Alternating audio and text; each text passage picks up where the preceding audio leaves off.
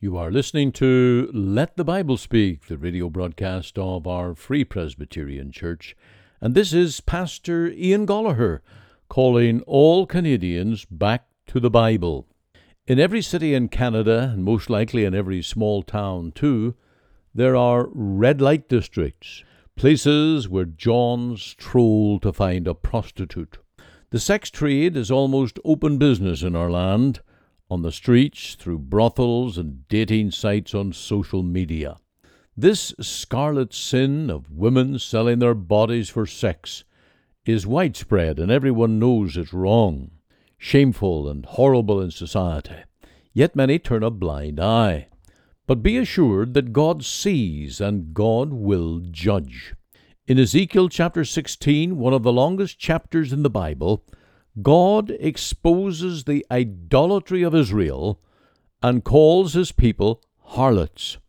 And God goes one step further by likening the idolaters of Israel to an adulteress, as a wife who is married to her loving husband, but seeks other lovers. God said in verse 32, "But as a wife that committeth adultery, which taketh strangers instead of her husband."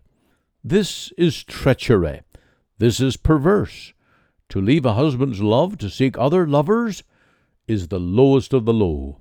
And this is how God sees men and women who turn away from him, their true husband's love, to worship idols and the world. God had taken Israel into covenant as his people. They were his own peculiar people. His name was put upon them, Israel, which means prince with God. God took them out of the world, out of Egypt, on the Passover night, when the angel of death saw the blood upon the doors and passed them by. God took them as his witnesses forever. He made a covenant of grace with them. He gave them laws to keep, and he gave them Levitical worship to glorify him. He made them a priestly people through the tabernacle and the temple. They were given a land to live and enjoy, serving the Lord only. But they became treacherous as an adulterous woman seeking other lovers. Ezekiel was to berate them as an unfaithful, proud, as Sodom, acting like heathen Amorites and Philistines. For this grievous and repeated sin against God, we might think there would be no hope, no way back to fellowship again. Yet, what we find at the close of this long chapter, listing Israel's spiritual harlotry, God reminds sinful Israel of his covenant mercy. Let me read verse 60. "Nevertheless, I will remember my covenant with thee in the days of thy youth, and I will establish unto thee an everlasting covenant." So God saw their sin. He rebuked Israel for the evil of their idolatries, but he also showed great mercy.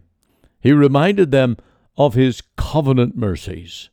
So in Canada today, we can preach the gospel to the very worst of sinners, telling them of God's pardoning grace, if they will only repent and turn from their evil ways.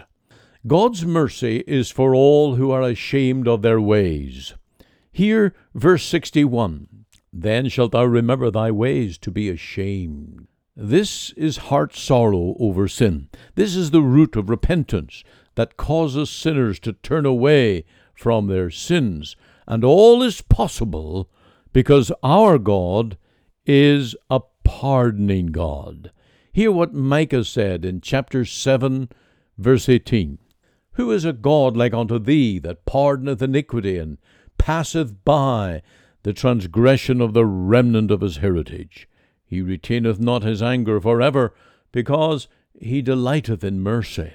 He will turn again, he will have compassion upon us, he will subdue our iniquities, and thou wilt cast all their sins into the depths of the sea." This is what we need to tell all Canadians. God will have mercy on the very worst of sinners, even prostitutes, homosexuals, adulterers, alcoholics, and drug addicts, with all the sins that attend these terrible addictions. God will save. Parents and grandparents, take hope. That son or daughter is not beyond the mercy of God. pray on, believe the gospel, and plead God's grace for their souls. This is the hope of this nation. Without a pardoning God, we would have no hope. But God will always remember His covenant mercy and will always save His people to set them apart from the world, sanctifying them in heart to live for His glory. So, we keep on preaching the gospel of Christ as the Savior of sinners, who saves from the guttermost to the uttermost.